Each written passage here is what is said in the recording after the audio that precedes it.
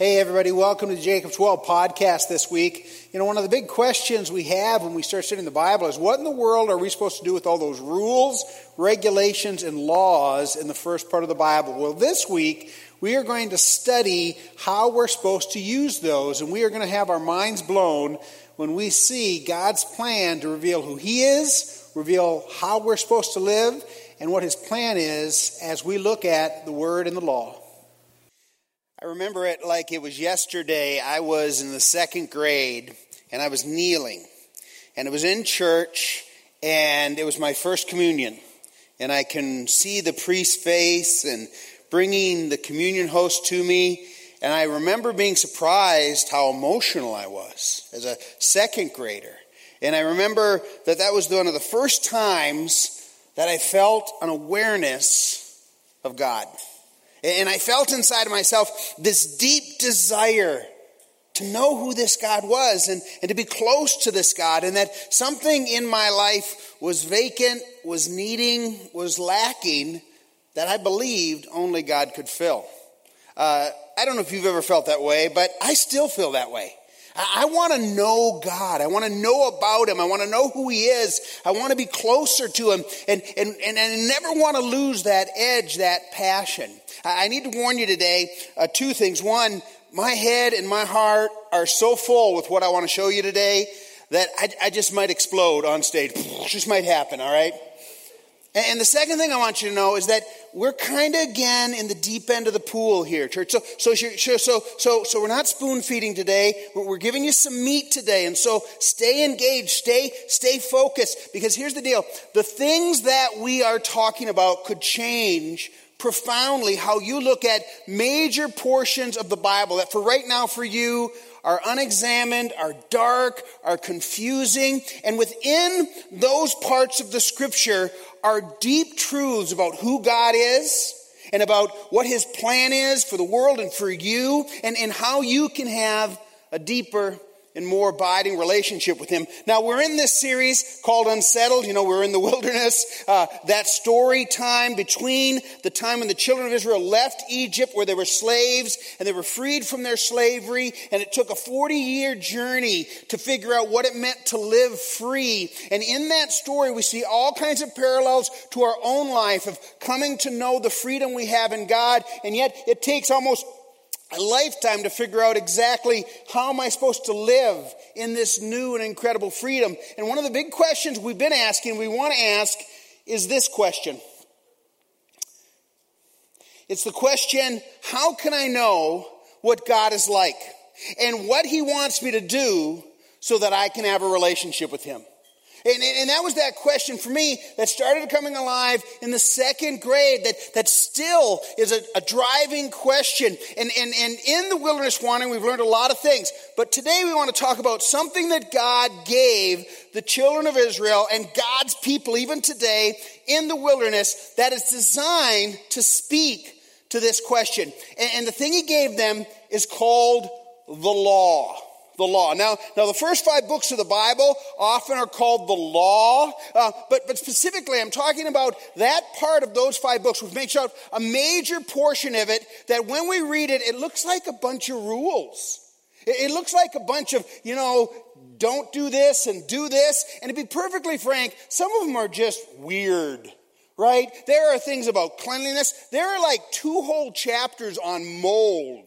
I mean, it's just a strange stuff. And we read that and we go, what in the world of this? Why did it make the Bible? Why in the world is this here? But what we're going to see today is actually you cannot really understand Christianity, and you cannot really understand even who Jesus is without having an understanding of what's in this thing of the law. So today we want to understand the purpose of the law. And understand, this is why God gave originally the children of Israel the law. The law was intended. Now, you see the word intended, because just like we talked about in the priesthood a couple weeks ago, the law didn't fulfill its purpose.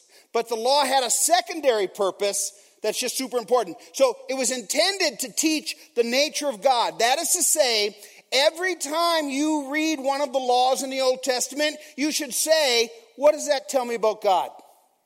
What does that reveal to me about His character? Because listen, the nature and character of God is the basics of all morality, all all ethics and informs you how you should live. What is good? Well, God is good. And so the way he is, the way he acts, the way he presents himself, that is what we aspire to. That's where we get our morality. That's why this world's so adrift, is because they have no basis. We have no basis outside of God for any kind of morality. And so the nature of God is revealed. So if God teaches us a lesson about helping those who are weak, well, what does that teach us? It teaches us that he's compassionate, that he's kind, that he's merciful. And so the laws tell us something about the nature of God. And it also is to instruct us and equip the people of God to live a right life, a righteous life. And primarily, Jesus summed it up. He said the law can be summed up in two righteous things: how you respond to God and how you treat people. A righteous life is boiled down to that. And the law is full of insight about what that looks like. And it's supposed to equip us to live a righteous life so that we could have a proper relationship with each other and with God. And so the law was given to this people. Now understand that when the children of Egypt rolled out the children of Israel rolled out of Egypt as freed slaves, they had no understanding. They had no worship. They had no social structure. Think about this. They had no police force. They had no prisons. They had no social services. They had no ability to tax. They probably didn't even know what taxes were. They had no idea how to be a people. They didn't understand about cleanliness and what it would like to have hygiene in the middle of the desert with all those people. And so they needed a structure to live, and they needed a moral framework. They didn't know what it was like to treat people well because they had never been treated well. They didn't understand, what it was like to be free, and if there's slaves among them, how are they supposed to interact with them? They didn't have proper relationships between men and women. And so all of this is the seeds of what we believe today are all laid down in the law. Now, there are three kinds of laws. This is just a quick deal. The first are religious observances. This has to do with feasts, and there's 7 different feasts. It has to do with sacrifice, 7 different kinds of sacrifices. It's the tabernacle, it's the altar of covenant, it's the priesthood. And within all of these religious observances, we learn things about God and about the nature of how God's going to bring redemption through Jesus Christ. Now, the second kind of law are cultural laws. Now, cultural laws were things that were specifically given for them to help them to live better and in a holier life. The Bible says to separate them from the other people, the other tribes who lived in very unhealthy ways, who were very violent, who were very unclean. And so it had to do with things they're supposed to eat, things they were not supposed to do, cleanliness. It had to do with even rules about how to handle dead things and living things so that they could be a healthy people, so that they could have a society. And it was meant to set them apart from other people. Now, the third kind of law were moral and ethical laws, like the 10 Commandments, Don't covet your neighbor's wife. If you're asked to give testimony, don't lie. You know what? If someone has something you don't want, don't kill them to take it. To understand what it meant like to be in moral relationships. And so many of the rules that seem so obscure are actually laws that were intended for us to understand the nature and the character of God. Now, maybe if you've been around church for all, this is an important point. You've heard maybe about the law, and you've heard about the Old Testament law, and you heard maybe a pastor or preacher say sometime, particularly looking in the New Testament, says, oh, you don't understand, the law didn't work, and therefore we don't have to pay attention to it. The law was a bad thing. It was a curse. And so here's one thing I just need you to understand really clearly, or you're going to give yourself permission to ignore like 30% of the whole Bible. Okay? This is what you need to understand. The law is good. The law is good in that it reveals the nature and character of God. It gives us all kinds of insights about morality and about ethics and about how we should live. The law is good, but we also need to understand that the law, well, here's a verse that says the law is good. The law of the Lord is perfect, reviving the soul. The testimony of the Lord is sure, making wise the simple. So there's something about the law. Listen now, when properly used, it can revive the soul. There's something about the law that can actually make the simple wise. It can teach you what wisdom looks like. And so the law is of itself good. But here's the important part you need to understand. Important distinction. That the law did not accomplish its purpose. If the law's purpose was to reveal who God was, teach the people how to live so they can have proper relationships with each other, it did not work. Listen to what the Apostle Paul says about the law. He says, for while we were living in the flesh, he's talking about the law. He says, we had the law, but we were living in the flesh. That is to say, in ourself, in our weakened human condition, our sinful passions aroused by the law were at work in our members, bearing fruits of death. So this is how it kind of worked. The law was good. It was righteous. It was pure. And when a person applies it in their life in a holy, healthy, just a really good way, it makes them a good person. It makes them, a holy person. But here's the problem. We're not good people. It's like trying to take something good and put it into something broken. So imagine you have this beautiful pitcher of lemonade, and you pour it in the glass only to realize the glass is broken. Now, is the problem the lemonade? No. Imagine that you had a computer software that you have designed. It's going to be awesome. It's going to change the world. But you put it in the computer only to find out that computer has a virus. And the virus is messing up your software in the worst way. Imagine you're making a cake and you put all the beautiful ingredients, the best ingredients, only you did not realize that the milk you put in and the eggs you put in were spoiled. And so now the problem isn't the ingredients except for the milk and the eggs. And that's exactly what happened with the law. That because of sin, because of Adam and Eve, because of all that, our flesh, the Bible says, was weakened, and our sinful passions became aroused by the law. So instead of the law being something we say, okay, this is the nature character of God, this is how we lived, and so, man, I'm going to do that, that's who I want to be. Instead we say, okay, it's a list of rules. And listen, this is the important thing. The rules were outside of us. And so this is a list of rules. Okay, I'm going to try not to steal, and yet I have all this desire to steal. You know what? I'm going to try to be faithful in my marriage. Oh, but you know what? There's all this other stuff that's going on inside of me. And so what the law actually did, rather than empowering us to live a righteous life, it revealed that we couldn't lead a righteous life.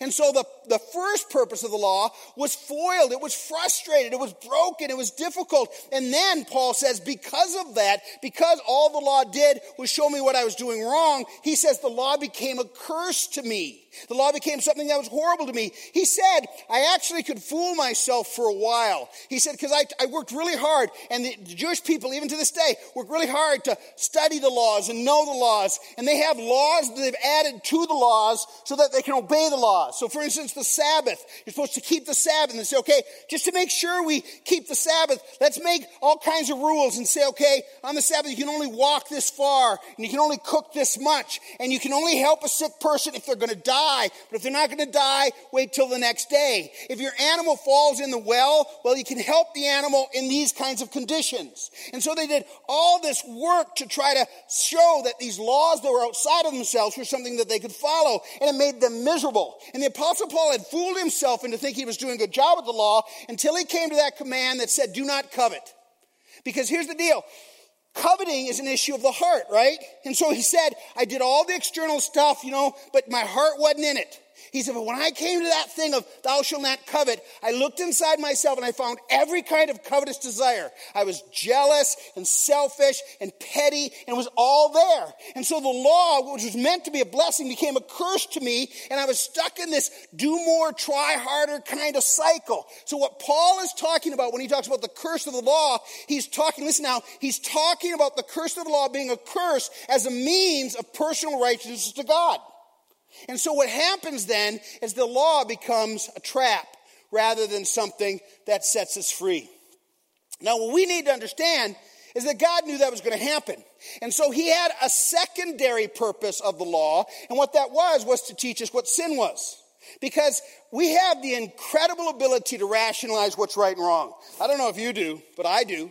I can take the most selfish, twisted, carnal, fleshly thing I'm doing, and I can rationalize it. I can say, I'm better than that guy. It's not so bad. I'll make up for it. I'll do some other thing. But the law, the rule of God shows, no, that's just not right.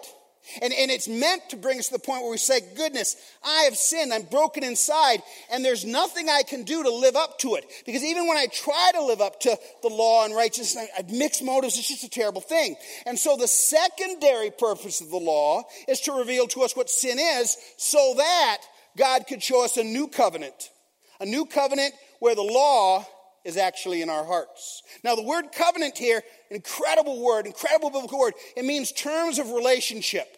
And so marriage is a covenant. It says we're going to get together. Here's the vows. here's what marriage looks like for us. We've made a covenant. Church is a covenant. When you become a member of a church, you say, I'm going to enter into the church covenant. And this is what it means. This is what we believe. This is what we do. This is how we're pursuing Jesus. It's a covenant. But the original covenants are a covenant between God and man. Now, the Old Testament covenant with Moses was based on the law. And basically, it was God saying, you follow the law, we're going to be good. You don't follow the law, not so good. It was a covenant of perfection. And because we couldn't live up to it, we were constantly striving with God. That's why when you read the Old Testament, you're saying, why are these people constantly in trouble with God? Well, because it was a good covenant trying to be lived out by broken people. It was people who, listen now, this is so important. People who had bad, wicked, selfish hearts who were trying to do good things. That is a miserable way to live, by the way. To be broken and angry and selfish inside and then try to do something that you really don't want to do. It's really not who you are. And righteousness is not who we are. And so what's needed now is a new covenant. Now, after the law was given, hundreds of years go by. And again, these prophecies should blow your mind. This is why I believe in Christianity. Nobody could make this stuff up. Because we're talking about hundreds of years separate, different authors, Middle Bible, beginning Bible, end Bible, it all just comes together. It's just the most amazing thing. And this goes back to the prophet Jeremiah. Look what he says. He says, behold, the days are coming, declares the Lord, where I will make, look at this, a new relationship, a new means of coming to God, to having a relationship with him, a new way to not only know the righteous things I should do, but actually have the power to do them. Did you hear what I just said?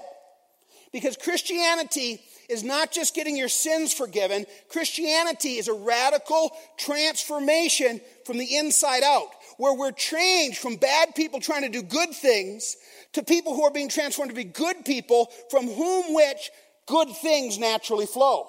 I do good things because I am being made good. That's the thing about the new covenant. So he says there's a new covenant with the house of Israel and the house of Judah. He says not like the covenant that was made with their fathers in the day when I took them by the hand to bring them out of Egypt. It's not like the old covenant. Look at this. It's so good. Verse 3. He says, for this is the covenant that I make with the house of Israel after those days, declares the Lord. I will put, look at this. I will put my law, so the truth, the right way of living based on the nature and character of God, I will put it within them. So no longer are there bad people trying to do something outside of themselves, bad people trying to do good things. Now the law is put in them. I will put the law within them, and I will write it on their hearts. So what I'm talking about is a radical transformation where the good that we do is a natural result of who God is making us.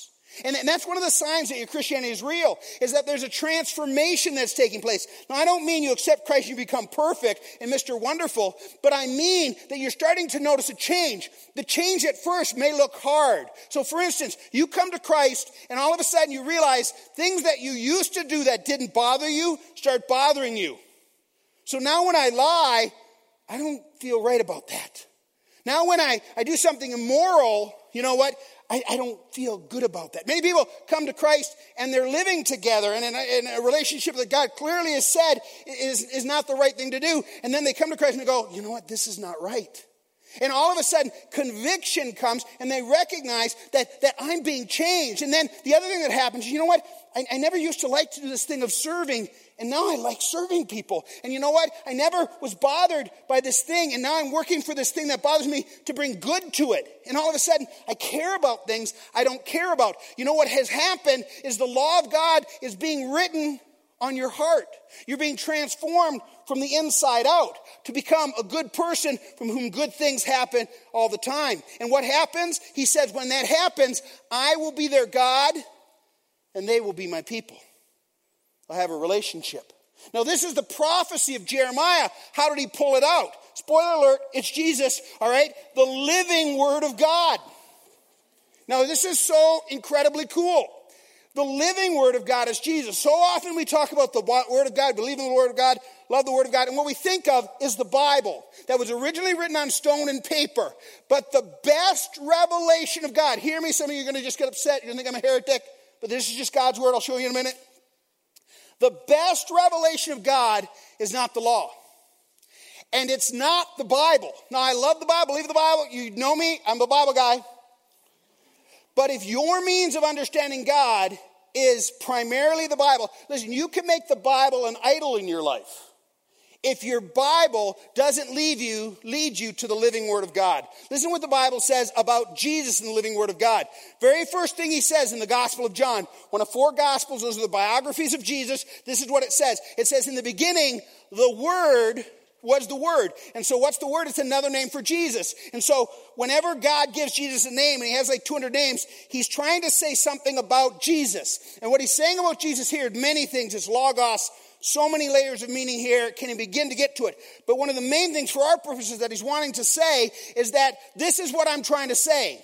When I say Jesus is the Word, he is what I've been trying to say all along. He's been what I've been trying to get you to understand in the prophets and in the law and in my creation. The most clear manifestation of what God is like, what's important to God, and how we should live is the living Word. And the Word was with God. So he's way back in Exodus. He's way back in creation. Listen, when you start recognizing this principle and you start reading the Old Testament through the lens of, hey, Jesus, you start seeing Jesus everywhere. If you think Jesus just showed up at the beginning of the New Testament, you are completely wrong. The whole Old Testament was about it. Take a look. He says the Word was with God. He was with God in the beginning. Now look at Hebrews chapter 1. So this is another important book. Hebrews is a book written to Jewish people who were meant to understand the Old Testament law. So the big thing was, this is a book written to the Hebrews who said, hey, listen, let me explain what the wilderness wandering is, then the tabernacle is, and the priesthood is. And what you need to understand about all of it is it's all about Jesus. He said this, very first thing he says in the book of Hebrews. He says, long ago, at many times and in many ways, God spoke and God speaks. He speaks written word, prophets, all kinds of things. God spoke to our fathers by the prophets. Okay, so Moses was a prophet. He gave us the law, Jeremiah, Ezekiel, all those guys. Verse 2, but in these last days, look at this. He has spoken to us by his Son. So if you want to know what God is like, learn Jesus. Study Jesus. What was important to him? What was he like? What did he say? What are his commands for my life? How did he interpret the Old Testament law? You know why? Because this is what it says about Jesus in Hebrews. He is the radiance and the glory of God and the exact imprint of his nature. And if you want to know the nature and the character of God, it is revealed most clearly in Jesus. You understand what the law is all about? It's all about the person of Jesus. It's revealed. So, Jesus is the Word of God. Now here's another important point. How did Jesus understand this? So if Jesus is the living Word, what did he say about the law? This should blow your mind. He said, do not think that I have come to abolish the law, done away with the Old Testament. Some of you practically have abolished the law. You never read it. You don't take time to understand it. You won't do the hard work of digging into it. And you are leaving so much on the table.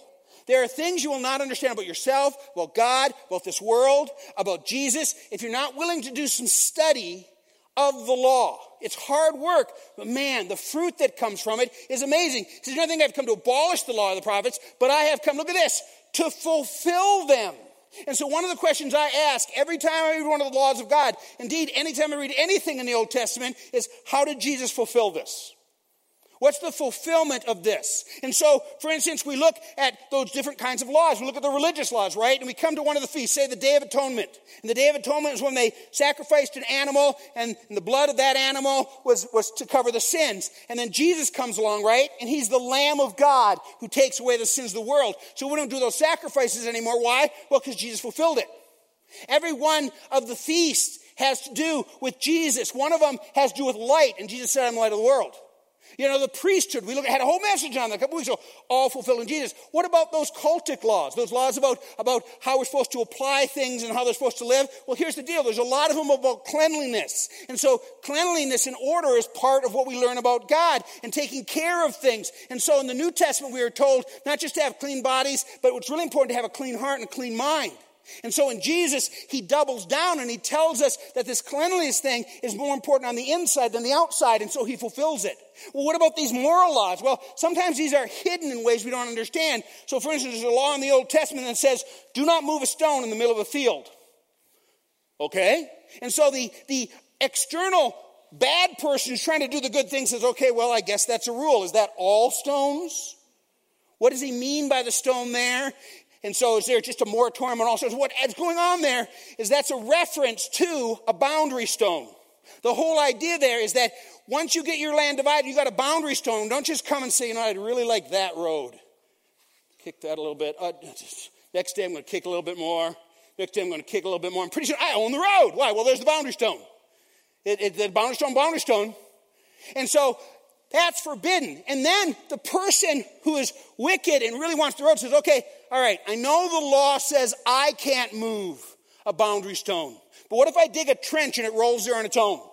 Or what if I get one of my slaves who's not an Israelite to move it for me? Or I work out an agreement where someone else does it, where I don't technically do it, so I'm not unrighteous, but at the end of the day, I get the stone moved. Now, in the New Testament, Jesus would say, okay, what does that law tell us about the nature and character of God? It tells us that God is truth. And he values honesty. And he believes in justice. That's the nature and character of God. And then, how did Christ fulfill that? Well, he came to show us a better way, a more just way. And so how do we apply that law? We say, you know what? That's not about a stone. It's not even about property. It's about honesty. It's about justice. It's about righteousness. And so now, because I'm not supposed to move that boundary stone, I need to apply that broader in my life. So when I'm doing my taxes, and I have this opportunity, if I just do this little thing that's not true, little cheating thing, I'll get a big return. And then we say, that's a boundary stone. Or you know what, I'm in business. If I just take this one shortcut, I'll actually get more profit than I deserve and more than we've agreed on, and I'm going to harden my heart, and they don't deserve it, and they'll just waste and all that, and all of a sudden we're moving boundary stones. You know what, if I just tell this one little lie in this relationship, I'm moving boundary stones. And do you see what I'm saying here? This simple little one verse that we would read over and not take the time to understand, we understand what's the nature and character of God, what's the principle, and how did Jesus fulfill it? It changes the law, and it starts coming alive.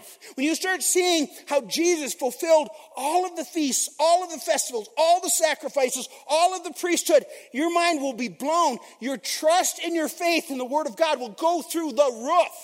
And your understanding of who God is and who you are will change you from the inside out. What else did Jesus say about the law? Look at this.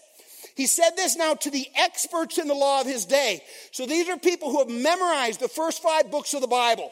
So hung up on it, they're going to memorize it. They're going to come up with rules to follow the rules. He says this to them. He says, you search the scriptures because you think that in them you have eternal life. So you see their mistake? They thought by reading the Bible, memorizing the Bible, working hard to follow the Bible, that was the source of eternal life. You see that? There are Christians who do that today. That's when the Bible becomes an idol. And the very thing, like the law, that was meant to be a blessing becomes a curse in your life. Do you hear me now? Okay? So he says, you think you have them by eternal life. He says, and it is these laws, these prophecies that bear witness about me. He said, all of that stuff was meant to bring you to me. He says, and yet you refuse to come to me that you might have life.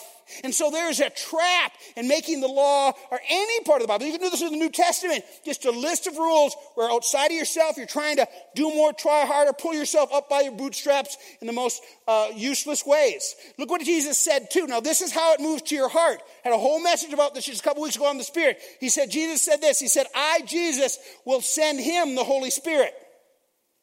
And when he comes, he will convict the world concerning sin. So he'll tell you what's right and wrong. So you won't need a law. I mean, you need the law in that you read it, you understand it. But when you read it and understand it, the Spirit will convict you. Man, I'm moving boundary stones. Man, I've got covetousness in my life. I don't want to be that person anymore. I want to be changed. He will convict you of sin. And then righteousness. He'll call you and say, you know what? What if you replace the brokenness with this? What if you became a radical person of integrity in your business and how you treat your employees? What if you became a radical person in how you lead your sports team? What if you became a person of integrity in your sexual morals? Understanding that you are supposed to protect that as a trust given by God. It's an issue of stewardship. I can't go there. All right, so sin and righteousness and judgment. That is to say that there's a reality that will stand before God. And so because we'll be judged, we need to make good decisions now. And so the Holy Spirit within relationship makes the Word of God, the law of God, not something outside of ourselves that we're striving to live up to in guilt and frustration, but instead it changes us from the inside out so that we start to become good people. Listen now, don't you want to be this? Good people from whom good things naturally flow. And more, I don't have to think about telling the truth because I've just become an honest person. More and more, I don't have to think about becoming not a lazy person because I understand what God says about work. There's tons in the law about work and understand the value and the blessing and the joy of work. And so I just work hard because it's a lot more work to be lazy. It's a lot more work to be lazy. And I see the wisdom of God. It changes me from the inside out. This is what's waiting for you in the law of God. And so to set it aside, you'll miss Jesus, miss so much wisdom. Look what he says. He says, and when the Spirit of truth comes, he will guide you into all truth. And so now we don't have a cold stone on paper. We have something being written on our hearts. And we need to engage in that process. We need to understand that process. We need to pursue that process. We need to quit, focusing on externals and let God change us from the inside out. And so we need to come back and understand the beauty and the value of the law, the Spirit, and the Word. The written law, the Bible, the Word of God, the Spirit of God that we have to have a relation with, and the Word of God, the living Word of God, Jesus, who through what he did for us on the cross makes all this just a new reality. Listen to how Paul sums it up in Romans chapter 7. He says, but now we are released from the law. That is to say, a law is an oppressive, horrible, terrible thing of the curse. Having died to that which held us captive. Because they tried to live up to the law, it made them slaves, just became a curse. He said, so that we serve, look at this, in the new way of the Spirit. Somebody say, I don't really know the Holy Spirit. Get to know the Holy Spirit. Go back and listen to that message Shua gave like 4 weeks ago, something like that. New way of the Spirit, and not in the old way of the written code, that which was outside of us, that we couldn't do, that we didn't want to do, that just made us miserable. You see, we're under a new covenant. We're under a new way. And so to answer the big question, how can I know what God is like? How can I know how he wants me to live so that I can have a relationship with him? The answer is simply this. We know what God is like by learning about and living in relationship with Jesus. You see how that works? See how the Word of God can come alive? So that every time you come to really any part of the Word of God, but especially the law, you ask yourself, okay, what does this teach me about the nature and character of God? And you're going to find that he's good, he's just, you're going to find that he's holy, that he doesn't suffer fools and he doesn't play with sin. You're going to find that he's slow to anger, abounding in love, he's compassionate. You're going to find all kinds, you're going to find he's generous. You're going to find, you say, that's who God is. And that's behind every one of these laws. Even some of the most harsh laws are actually rooted in the nature and character of God where he's fundamentally good.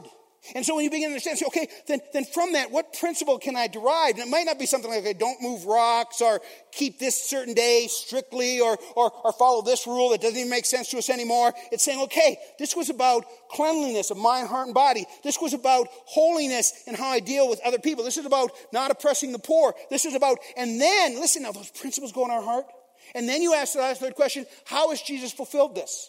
What did Jesus teach me about this? How did Jesus fulfill the priesthood and the sacrifices? And when you start studying that, just Passover. We're about to do Passover around Easter. Just to study that and see how every single step of the way is fulfilled in Christ. It's absolutely mind-blowing. And it should make your heart and mind sing.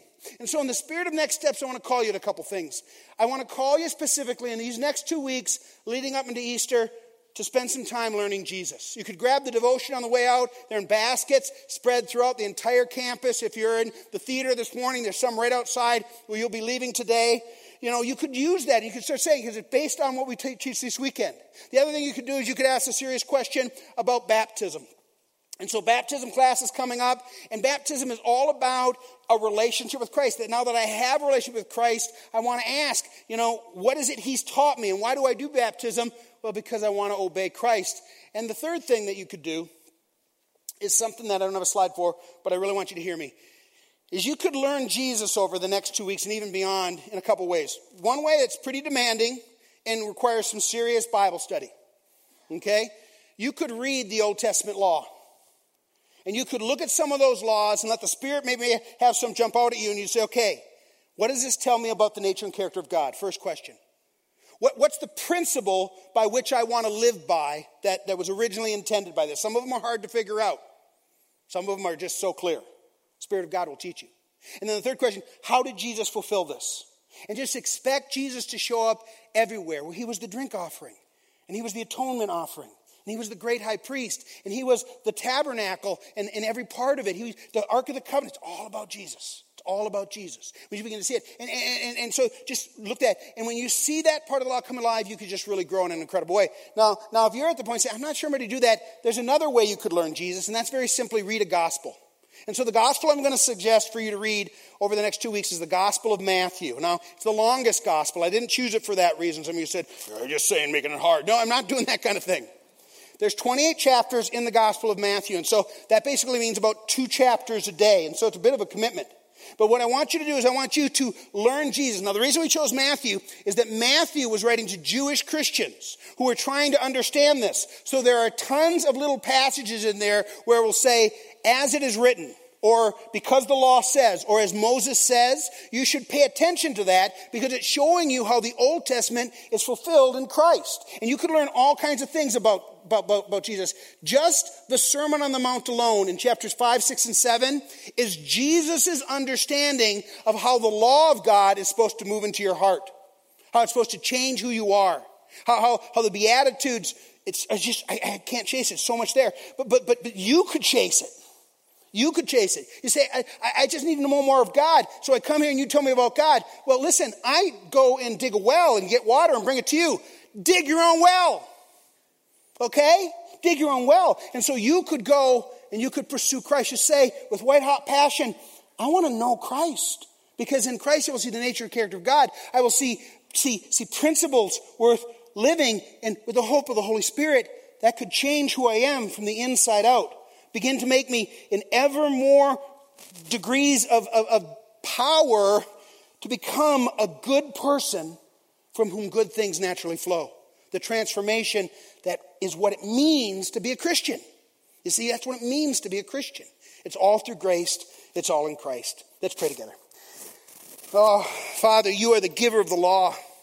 The Bible says the law of the Lord is a delight, reviving the soul. It is a blessing. It is described as power. It gives wisdom to the simple. And so, Father, I just ask forgiveness in my own life for giving myself permission to just set that aside, to make my pursuit of you casual. I just have not pursued that as I should. And so, Father, we as a people want to just come back and we just want to say, through your word, your written word, show us the nature of character of God, principles to live by, the fulfillment of Jesus. And then through the living word, Lord Jesus, will you send your Spirit to teach us, to change us, to bring us a transformation that happens through your word. Father, help us to love your word, not because it's just a thing we should love, but because it is a pathway to you. It is a love letter from our Father about his Son and how we could be changed. Father, just help us to pursue you. May the law of the Lord become a delight for us this week. May it become something that revives our soul. And may you do it all in Jesus' name. Amen.